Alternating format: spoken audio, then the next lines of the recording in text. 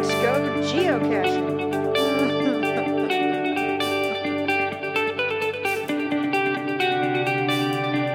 This is it. It's time for the Whereisitnow Geocaching Podcast, where you can escape the muggles in your life for almost, but not quite, 30 minutes. This podcast is sponsored by the 4-State Geocaching Society and was recorded at Digital Planet Studios near Joplin, Missouri. Now let's welcome our host, Whereisitnow.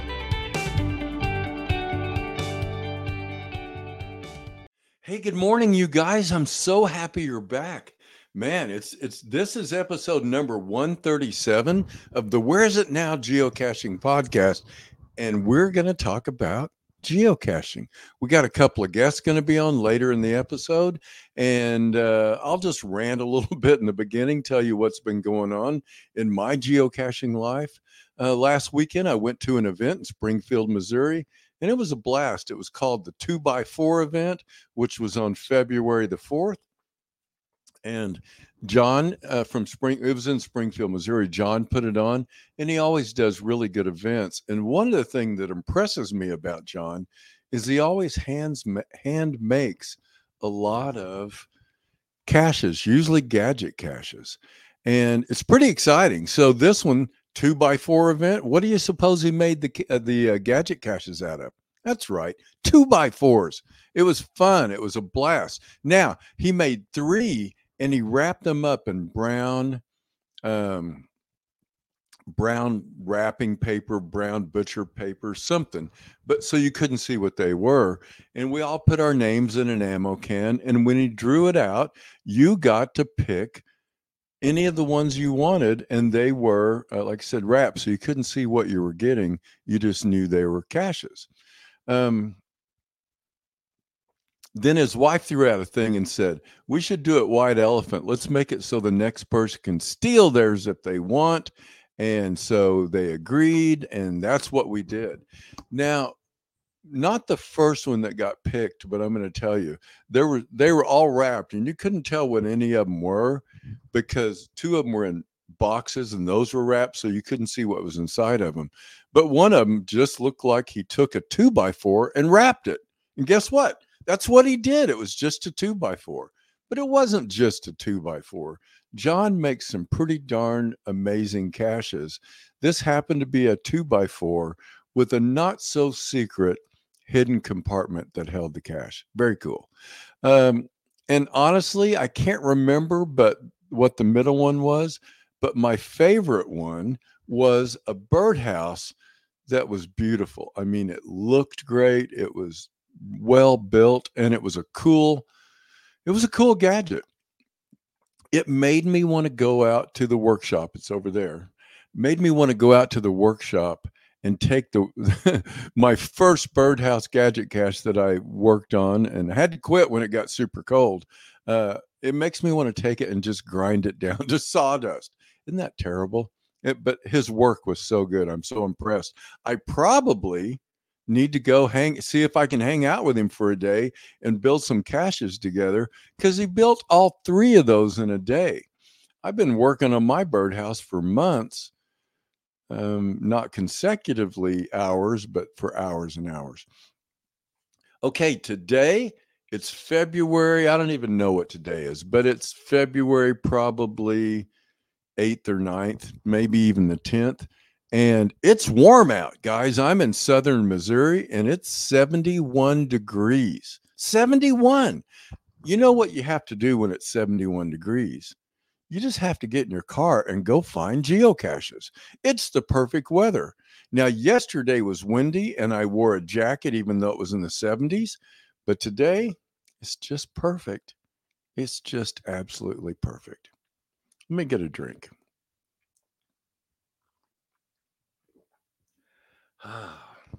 As I was coming in the studio, I looked over, and I have 2 horses. I think I've shown them to you before.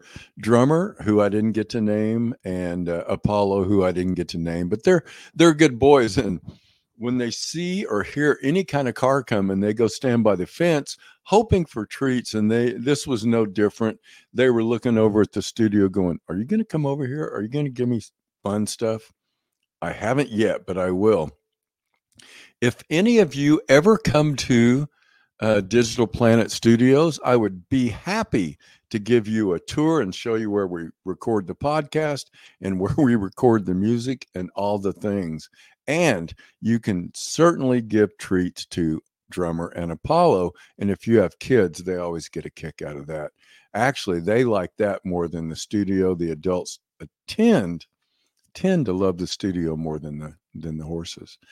Okay, so it's nice out. What did I do? Oh, I don't get near as many chances, maybe even the last year or so, to geocache with friends like I used to. In the beginning, I almost geocached with friends once a week, and we geocached hard and heavy. But in the last year, maybe year and a half, it's really rare. And I got to geocache this week with one of my best friends, Melissa Joe from Savage, Minnesota. Yeah, we had a good time. So Melissa Joe and I worked together occasionally, and we went down and did some presentations, some workshops in Hot Springs, Arkansas, and Conway, Arkansas. And it went really well. And my wife said, she called me a couple of times, what are you doing? It's like, we're geocaching. She said, I thought you were supposed to be working. Hey, we work. Some people geocache in between work. I work in between geocaching. Melissa and I love to geocache. Anyway, on a Tuesday, we did a noon presentation in Hot Springs and had to drive to Little Rock. We got a couple of caches on that little hour and a half trip, but then we got checked into the next hotel and we went and did our nighttime presentation, and we didn't go geocaching that night. But that night in the hotel room, I planned the next day, because the next day was just a drive home, which was 4 hours, and we had all day. We didn't have to work. So I planned out some routes in GeoGo of geocaches that we could go find that day. Now, Melissa didn't get to pick any of them, but I know her, and she likes high favorited points. I like things I can get out of the car and get quick. I like both, but I did a good mixture. I picked 5 caches that were literally in the parking lot of the hotel we were in and the surrounding hotel parking lot. So I found 5 caches that we got in no time at all. And then while we were in Conway, I picked out a couple of caches that had 50, 70, 80 favorite points, and we went and did those, and those were fun.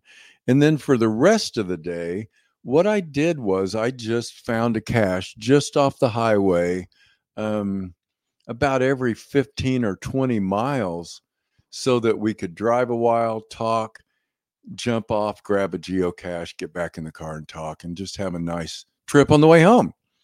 Well, as we're finishing up what I had saved in Conway, she said, hey, there's a cemetery just about a half a mile away that has 5 caches in it. Do you want to go?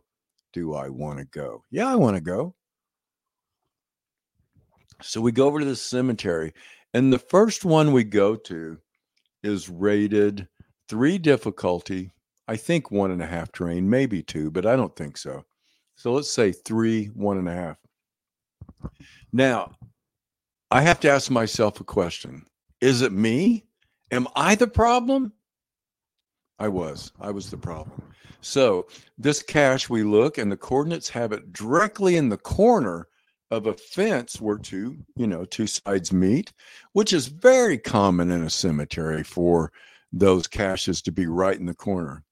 But it wasn't on the fence in the corner, the fence post hanging off the fence on the back side of the post. No, none of that. The hint said, reach for it, something like that. Well, right in the corner, there was a pine tree that was really tall, but it had branches that hung down where I could reach them. Melissa could have never. She's a little thing. She could have never reached them. But we find ourselves looking in the pine needles, and we see a pine cone or two that are up. Can't quite reach them. Is it that? And we look and we look and we look, and we can't find it. And one of the things it said in the description is that there's a gate to get into the private part of the cemetery, but don't take that. And the gate's right next to us. And what do you think? Of course I took it. I thought, I can't see it. I'm going to go around the back. So we went around the back and we're looking, and we cannot find the thing. And I gave up before Melissa did. She won't give up, but I said, I don't think we're going to find it. And so we both DNF'd it. Now, I'm going to be honest. I DNF'd it with malice in my heart. I didn't say anything rude on the DNF log. I just said nope, N-O-P-E, nope. But I was not happy. And it brings me back to a previous episode where I talked about when I began hiding caches. I hid them in bad locations that weren't interesting, in bad containers that were nearly impossible to find. I might take an evergreen that's really big and really bushy, and you have to stick your head in to even see. And I might wrap a pill bottle in camo tape and hang it on the back of the darn thing. You might have to cut the tree down to find the cache. I'm exaggerating, but it was bad. And I thought that was the purpose of the game. I think I talked about that in one of the last couple of episodes. These days, I don't do that. If it's got to be in a big bushy evergreen, I carry some blue penguin tape or some white zebra tape, and I put it in something that when you look in there, you can find it. If it's not a good location and it's not interesting, it's just for the numbers, why do I want to torture you? Well, that's what I was thinking about this guy. This is a bad location. It's probably a bad container. And why did you have to make it so hard? It's like you hear me say sometimes, people will make you climb a hill and walk through some water when there's a perfectly good guardrail 10 feet away you could have hidden it in. So I was kind of a little bit angry. And so I just said, nope. But Melissa, I don't know what her log was, but whatever it was, the CEO sent her a message almost instantly saying, I see you guys are from out of town. Or she said, I see you're from out of town. Let me give you a hint. Well, let me get a drink and I'll tell you what it was. The hint was evergreen, just on the back, easily reachable from the backside of not from the backside, whatever, evergreen. And so here's the thing. We had been searching in a pine tree, a very tall pine tree, because the coordinates were dead on in that corner. We didn't look in the evergreen that was maybe 10 feet down the fence row and only about 6 feet tall. And I remember his hint was evergreen 5 feet high. Well, I'm going to be honest. We weren't looking 5 feet high ever because I don't have to reach. And even she doesn't have to reach up for 5 feet. She almost does. So with the new hint, we had driven away going to the next cache. We came back and we walked right to it. It's funny when you look through the logs, because I did after we couldn't find it. Everybody says, couldn't find it, left. This is my third time here, and this time I walked right to it. I don't know what it was, but we didn't see it. And why did I say, am I the problem? Because remember, GPS can only get you so close, within about 32 feet of where the cache is. Anytime we use GPS to walk directly to a geocache, what seems to happen most of the time, it's just luck. It's not designed to give you pinpoint accuracy of where the cache is hidden. Why am I the problem? Because I didn't look anywhere but the damn pine tree up high. I didn't look in the evergreens. I didn't expand my search. I was so sure the cache was where I saw it on the map, and it made sense because it's often in a corner, that I was just all in for the corner. We got the geocache, and I sent my log after that was nice. And of course they didn't know. If they might listen to the podcast, so they may find out I was mad, but they didn't know I was mad. But I sent I hope it was a very nice, thankful message in the log, thanking the CEO for helping us out. What's the moral of the story? Don't be the problem. No, that's not the moral. Well, maybe. But the moral is expand your search, look around. And if you're new to hiding, if it's not a cool place or a cool thing, if you're not trying to keep muggles from finding it, don't make it hard. You should never have a crappy container in a crappy location that's a difficulty of probably more than 2. That's my opinion. I could be wrong. Okay, so that's my story about all that stuff. I am going to get our first guest on the line, and I'll be right back. We've got 2 guests that are going to be on with us today, and it's people you've met before here on the podcast, or maybe you know in real life, and I just want to catch up with them and see what's going on and what the news is. One of them, we have bad news, but we'll be right back.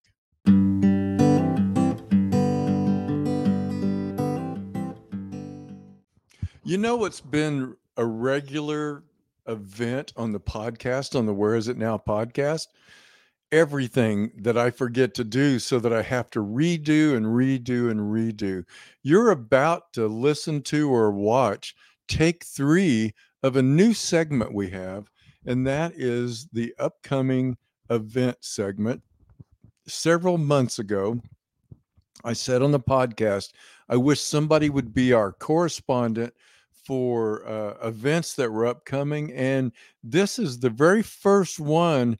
The Ryan Semmel's 123 actually reached out a day or 2 after that podcast and said, I'll do it. And of course, I never did do it. And he is here today, and he hasn't made any mistakes. I've made mistakes twice to where this is item number 3. Now, if you were paying attention and you were watching the podcast and you noticed that I'm wearing different clothes than I was on the first part of the podcast, that's because Ryan couldn't get on and my other guest couldn't get on. And actually the other guest isn't going to be on at all. So Ryan will be it. But it's a week later. So I'm wearing different clothes.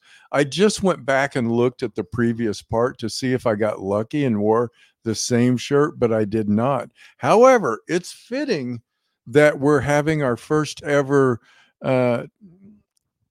talk on upcoming events, and Semmel's 123 is doing it, and I'm wearing a shirt from the event Geo Coin Fest that took place in Kansas City, and Ryan was the host.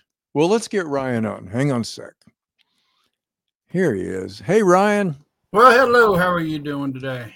I'm going to make a campaign promise and say this is the last time we're going to do this today. Hey, the third time's a charm. All right. So you have done some work and come up with some upcoming events. And I think the idea is if you'll come back in a couple of weeks and do it again, that's a question. Sounds great. All right. If you'll do that, then we'll just take listeners out, maybe 30 days or, something like that. And then each time we'll kind of take them out a little bit further. All right. So what's event number 1? Well, it's mega season here in the United States. So we're going to start with the next mega coming up. It's kind of a different one. It's the first time it's happening here in the state. There's a mega on Leap Day. We have Geo Leap down just north of Austin, Texas, down in Round Rock. And it's actually going to be an evening event on a Thursday. People are trying to get their badge gem editions for Leap Day. All right. 4 to 8 o'clock on the 29th of February. The 29th of February. It's a magical day. Magical day happens once every 4 years. What about the souvenir for that day? It's a little different this year. What do you have to do? So this year, HQ is making it a little bit different. A lot of times they've done just find one event or one cache. This year, you have to find a total of 4. Okay. So I know a lot of people up here in Kansas, there's events. They have CTO events and regular events. So they're going to do those 2, and then they'll have to find 2 more caches. So you need a total of 4 finds that day. Okay. So, yeah, you can get your season 1 Cito souvenir as well. I don't think that starts till March 1st. What? Okay. I'd have to verify that, but I believe that's March 1st for season 1. I think you're right. I don't know when I am. Okay. So that's event number 1. What about number 2? So, like I said, that first one's on the 29th. So the next event, they're going to actually have events going on the same day as GeoLeap, because it's working up to Bama-Rama down in Gulf Shores, Alabama. Okay. So that'll be exciting. I went to it last year, and last year I think it was a week earlier, because I did go to Bama-Rama right before going to the NASCAR race down in Daytona last year. So they moved it a little bit. I know last year it was around Mardi Gras, but I know that changes in the calendar too. So. Okay. Well, that's exciting. I need to go to Pensacola for business, and I haven't scheduled a trip yet. I see an opportunity. March 2nd. March 2nd. Boy, that's fast. It's right around the corner. It's coming up quick. All right. And have you got any more? Yes. We're going to continue to stay in the month of March. So just about a month out of the recording of this, on March 16th, we're going to have the 22nd annual Texas Challenge. Okay. So they are doing it this year. They're going to be doing it in Wichita Falls, and they added so it's the 22nd annual Texas Challenge and Geocaching Festival. Oh, that sounds fun. Hey, for those that are geographically challenged, like my wife, Wichita Falls is not in Kansas. It's in Texas. Not in Kansas anymore. Mm-mm. Mm-mm. So Wichita Falls, and I was talking to some people that live down in San Antonio area in Texas. I am actually closer here in Kansas than some people in Texas are, because it's up in the northern part of Texas. Yeah, that makes sense. Well, I've never been to an event in Wichita Falls. In fact, I've never stopped there. I've only driven through on my way to somewhere else. Yeah. That's a lot of places. Yeah. Yeah, that's true. I've driven through more places than I stopped. Okay, well, thank you so much, Ryan. I appreciate it. So, guys, we're going to have Semmel's 1, 2, 3 back in a couple of weeks to bring us up to date on what else is coming up. Appreciate you coming on. And not a problem. Everybody, that's the end of the podcast for today. Don't forget, go geocaching, have fun, take a friend, and I'll see you guys back either in 1 week or 2 weeks. See you then. You've been listening to the Where Is It Now Geocaching Podcast. Please subscribe, rate us 5 stars in your reviews, and tell your friends about the podcast. Now, be good lads and lassies and go and find a geocache.